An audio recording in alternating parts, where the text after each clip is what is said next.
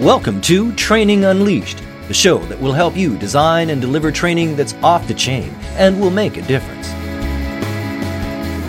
Now, here's your host, Evan Hackle.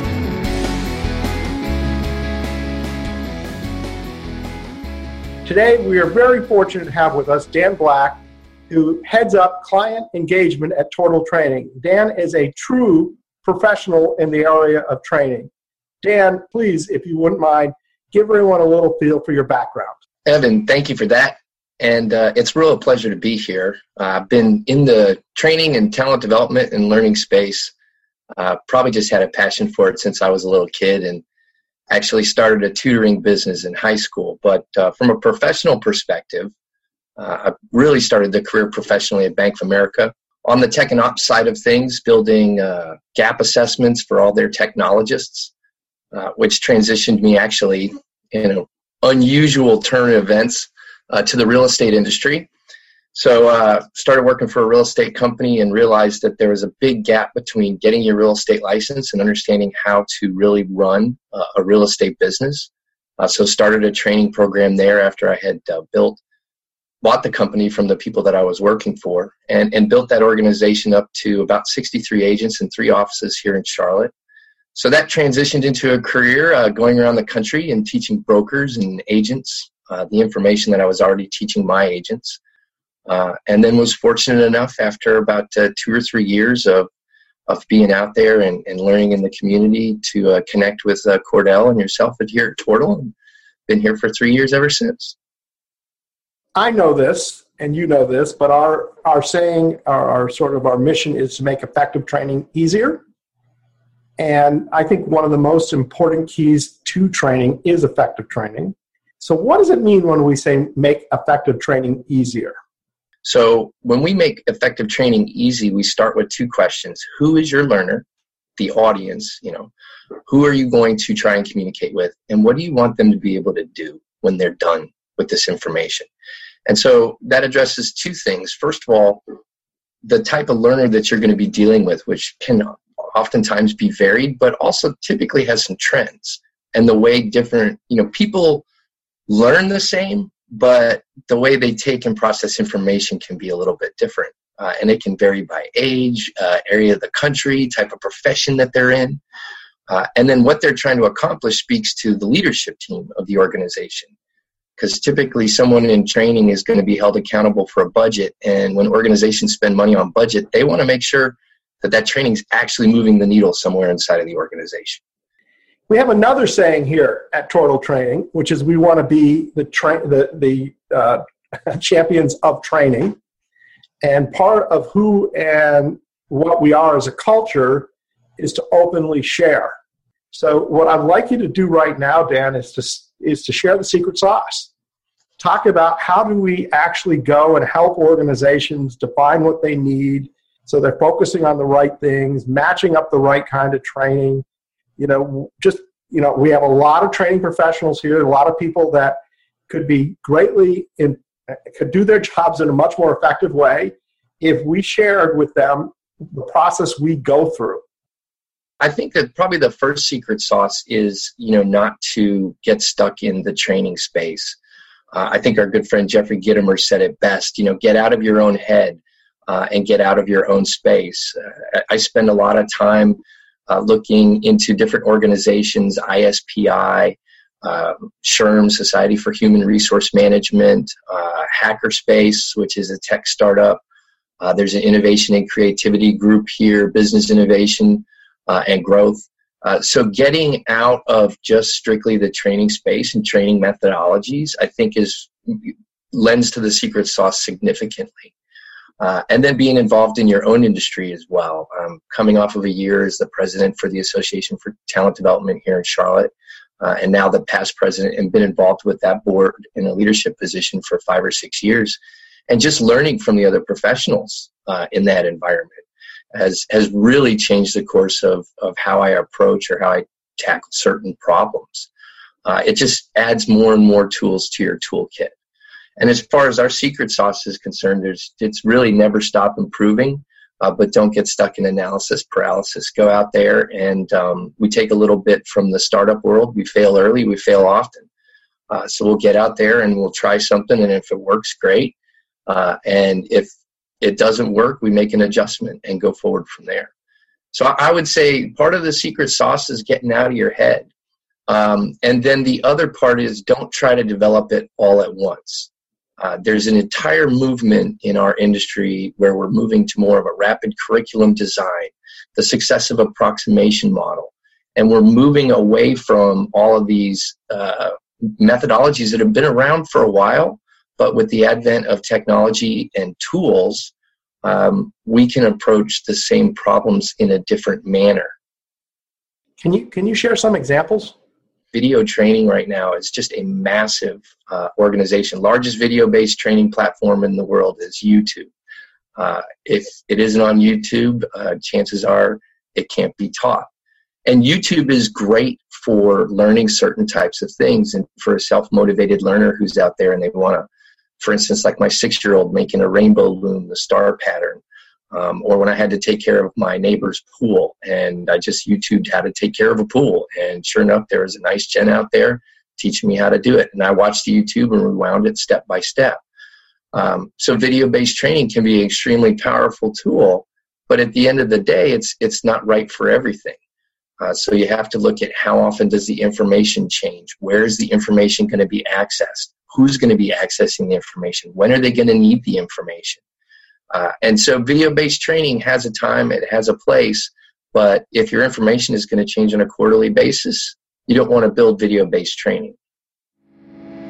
Training Unleashed is brought to you by Tortal Training, specializing in e-learning and interactive online training solutions for corporate, government, nonprofit, and franchise organizations. Tortal makes effective training easier. Just go to tortal.net to gain access to real-world tools that can make a difference.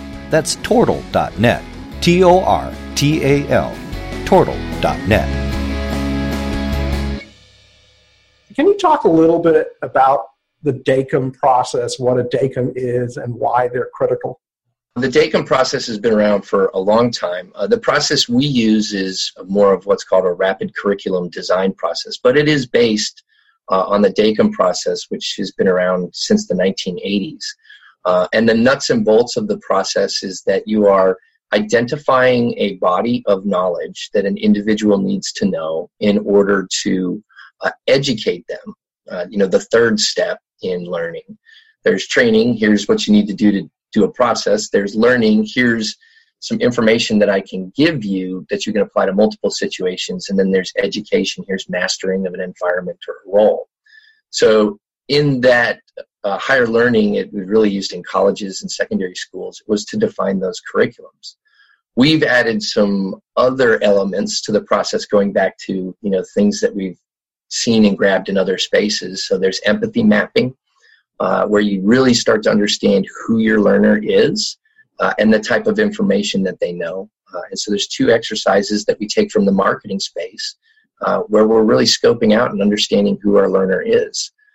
And then a piece from the DACM process, which is the duty task or competency task matrix, where we define what are the things that the individual has top of mind day in and day out in their role? And then what are the tasks that they need in order to accomplish it? And we typically stay away from things like, leadership and, management and more of those higher level concepts. And we get really down into the nuts and bolts of what's the information that the individual needs to master in order to be at peak performance. And then with an organization, we can actually source all of that, or in some learning environments, it's called a gap analysis. We understand what information exists. Currently, it's documented either in a PowerPoint or a procedure manual or some form of information. But then also, what's institutional knowledge? For instance, this information exists only in Evan's head. We call that a gap, but we actually source it. And so we understand what's the tribal knowledge that's being passed back and forth inside of the organization is never really being documented, and also may not be being delivered with any level of consistency. And if it's really critical, then it's important that the consistency is there. So what's the tribal knowledge? What's the institutional knowledge? What's the knowledge that just doesn't exist because the organization's never really recognized it as important to teach somebody? And then after that, we understand impact to their performance. So we use a criticality matrix, a rubric from Agile learning methodologies that helps the audience assess the criticality. But then we also give each of the elements a weighted value, because we need to understand how frequently is the learner performing that particular task. Is this something that's happening multiple times a day? Is this something that's happening quarterly? Because obviously that's going to impact how important it is for the learner to know and be able to master that task early. And then we're also understanding how frequently the information changes. So there's also a rubric for that as well, where you really weight it, and then you get a weighted value, and then the organization really starts to understand not only what information they have, but what information needs to be created. And then after that, what is the best information to teach the learner first based on their experience coming into the role, and then also what's the delivery channel. We'd like to call it the 4 rights of training. You're delivering the right information to the right person at the right time through the right medium. The most common scenario that we run into is an organization that has been around for a long time, so over 40 or 50 years. And it's not like they haven't been doing training for 40 or 50 years. They've probably amassed a massive amount of training. With one organization, I think we found 467 different training documents. For one of the tasks that we documented, there was actually 7 different ways that they were teaching it, all the same task. So for the organization that's been around for a long time, the process is beneficial because they can map what their current environment looks like. And that's probably a critical point here, is that the folks that are in the room aren't the people who think they know what the learner needs. This is where we take a technique from innovation and creativity. We need to understand the reality of the situation. So we have business matter experts in the room, people who are doing the job, yesterday or the day before, and they're doing it well. And we try to have a diversity of perspectives. So maybe someone who's a top performer in the role and they're new, someone who's been there a while, and then that person that everybody in the organization goes to because they know everything. They've probably forgotten more about the role than most people have learned. So that being said, once you have that, those type of folks in the room, you really get a good flavor for the information that you're going to be extrapolating from. There's always typically some surprises. So in the older organization, we can validate what information is still important, map it to mature content that they already have, so they're not recreating the wheel yet again, and then also identify those critical gaps so the organization can fill them. And typically an organization that's been around for a long time has been doing something for so long, they haven't really considered doing it a different way. We're so glad you're listening to this episode of Training Unleashed, brought to you by Tortal Training. The difference between Tortal Training and other online training companies is we're primarily a training company with technology, rather than a technology company that does training. Want to find out more? Just go to tortal.net. That's TORTAL, tortal.net. How do organizations determine whether or not they want to do training inside or outside, or a combination of both? I know that's a loaded question because we're obviously in the business of providing training services to companies. But from your experience, how would a company identify what they're looking to do and how they're looking to do it? Yeah, and that answer varies from organization to organization, obviously. For some organizations, our team are fractional chief learning officers for those organizations. And we report to someone inside of operations or inside of HR, and we essentially perform the function of their entire training department. And these are organizations that have decided they want to focus on their business and making their business better, and that they want that to be their primary focus. They don't necessarily want to go through the time and the trouble of recruiting the level of talent, not only that exists on the team, but also in our production environment. And they know the pains that come along with recruiting folks in this space and the cost that comes along with recruiting folks in this space. and then also the cost that comes along with maintaining a staff in this space. And they're at a point in their revenue or in their business growth where it makes more sense to allow an organization to handle this function for them. And then the second part is, we have internal staff. We're of a size that we have internal staff that are driving maybe the strategy of this entire function. They're looking at the learning and development, the succession planning, the onboarding. They've got some higher end tools, but these internal staff don't necessarily want to hire a team of production folks. And so that staff will outsource their production, which makes a lot of sense, because keeping an internal staff up to date on, the tools that are available, it can just be really time consuming and expensive for an organization. And sometimes it's just not the best use of their resources. And so for a lot of folks, our team is about helping them understand what the possibilities are. So, yes, here's what you're trying to accomplish. And I know you came to us and you said you wanted sales training, but why don't you let our organization go and watch some of your top performers to see if it's really sales training that you need? And lo and behold, it wasn't really sales training. It was really just a procedural or a process training. Those top performers were doing some critical things that just made them more effective in their job.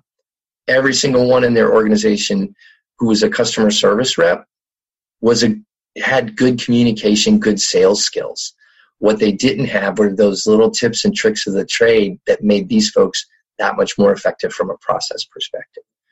So we help that individual who's maybe controlling a function, not only do the right thing, but then also provide them with the temporary bandwidth that they need in order to get it done.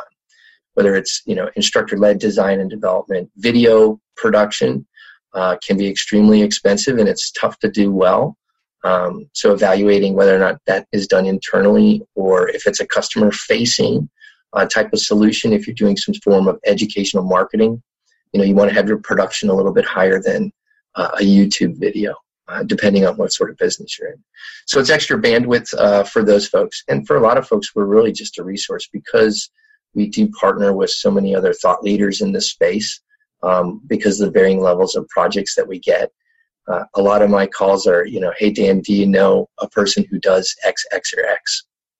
And chances are, I'm going to know somebody who does that.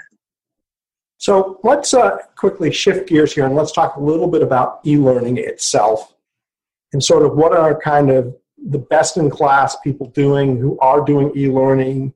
How does gameplay enter into that? And, sort of the key things that you're seeing for effective e-learning.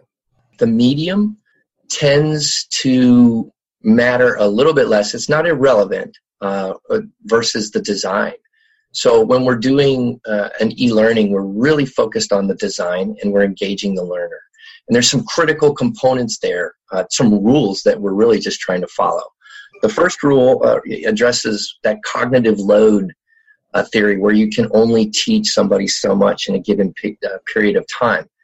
So, we've all sat through that page turner, that PowerPoint with the voiceover that's 45 minutes long, or that the learner reads and they just hit the next button, next button, next button.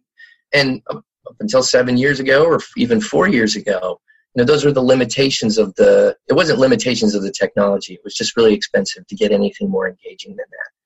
Whereas costs for development have come down significantly. And now there's instructional designers who are really doing some brilliant work designing engaging e-learning, which, first of all, is chunked into smaller pieces of information. Think of it like going around traffic. You may get there at the same time, but you're moving, so your mind thinks there's progress. So you're better off having 4 segregated e-learning objects inside of a course of a learning management system than you are having one 45-minute lesson. We're also, doing what, we attack through all the modalities, and the modalities are how people absorb information. So I'm reading, I'm seeing things visually, I'm hearing them reinforced, and then I am interacting digital kinesically. So I'm pointing, I'm clicking, I'm dragging, I'm dropping, and I'm having to think about things.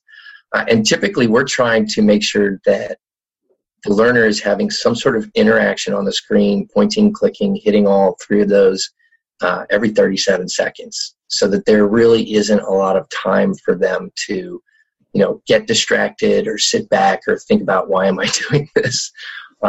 We just want to have them involved in that. And then there's a lot of, just games that you can play. For us, we try to simplify games. And my personal belief, based on a webinar that we did where we made our own game in less than 45 minutes and everybody thought it was great. And to my knowledge, some people are still using the game that we designed. Games have rules. Games have an end game, a goal. Games typically have some sort of story that goes along with them. And then there's also risk and reward. So the elements of gaming are still being talked about right now as the industry starts to focus on, incorporating games into your learning. But this sort of concept's been around forever and a day. The first game I think is on record in a business one is where Charles Schwab was trying to get his steel mill to perform more. And all he did was take a piece of chalk and draw a 4 on the ground. And when the night shift came in, the night shift said, "What's the 4 for?" And he said, "That's how many units the day crew turned out." And they said, "Well, we can do more than 4. So in the morning, the day crew saw a 5 on the floor. And they're like, "What's the 5 for?" That's how many units the night crew did. And back and forth it went until that was the top producing site in his arsenal. And it's that simple game. There's competition, and you go back and forth. It's a human nature thing. So I don't think it was Charles Schwab, but I have heard the story and I believe it to be true. And it's a great story. Dan, let's talk about personal development. I admire you a lot, and you're one of the most knowledgeable people I know in the area of training. What advice would you give to somebody that says, I want to improve my skills? What would you, are there books to read, organizations to join, maybe a combination thereof? What are the things for personal development advice would you give people? I always tell folks it's get away from saying training, because training comes with a certain amount of, just baggage. And not a lot of people wake up in the morning excited for a day of training. And so, I move it to be a talent developer. At the most recent conference that we were at, I think at IFA, it wasn't about being the person out in front leading the charge. It was about having the mindset of a gardener, that you're growing these individuals and you're making them better. So I think that's the first part, is understand that you're in the talent development industry. And then after that, be a part of that industry as a lifelong learner. It doesn't matter what industry you're in. If you're not constantly improving yourself, your skills are going to stagnate and become obsolete. And so that also requires maybe getting a little bit out of the box. So not only, read all the seminal books, but what are the seminal books? Yeah, sure. So Telling Ain't Training is out there. The new book, Leaving Addy for Sam, The Successive Approximation Model. These are some books that are going to really help you in your career. But then I would also look to some other books. So look at Chip and Dan Heath's book, Made to Stick. That's all about making messages sticky. And if you are hearing a lot about the storytelling component that's in training right now, Chip and Dan Heath wrote that book for the storytelling component from a marketing perspective and how to move things inside of an organization. I'm a big fan of Daniel Pink's, repackaging of To Sell is Human. That'll help you as an individual sell your organization on why it's good to do something. It's a spot that we fail in a lot from an industry perspective. If you read those 4 books, you'll be pretty well armed, and then after that, it'll probably just blossom from there, because all 4 of those books will lead to different things inside of an organization.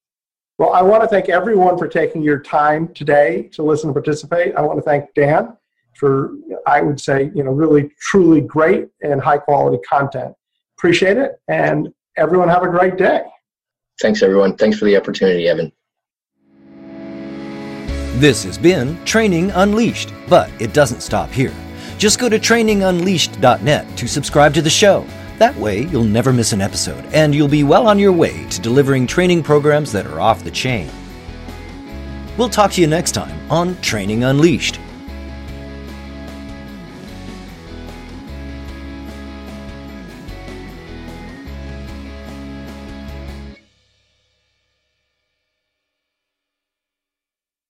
This podcast is a part of the C-Suite Radio Network. For more top business podcasts, visit c-suiteradio.com.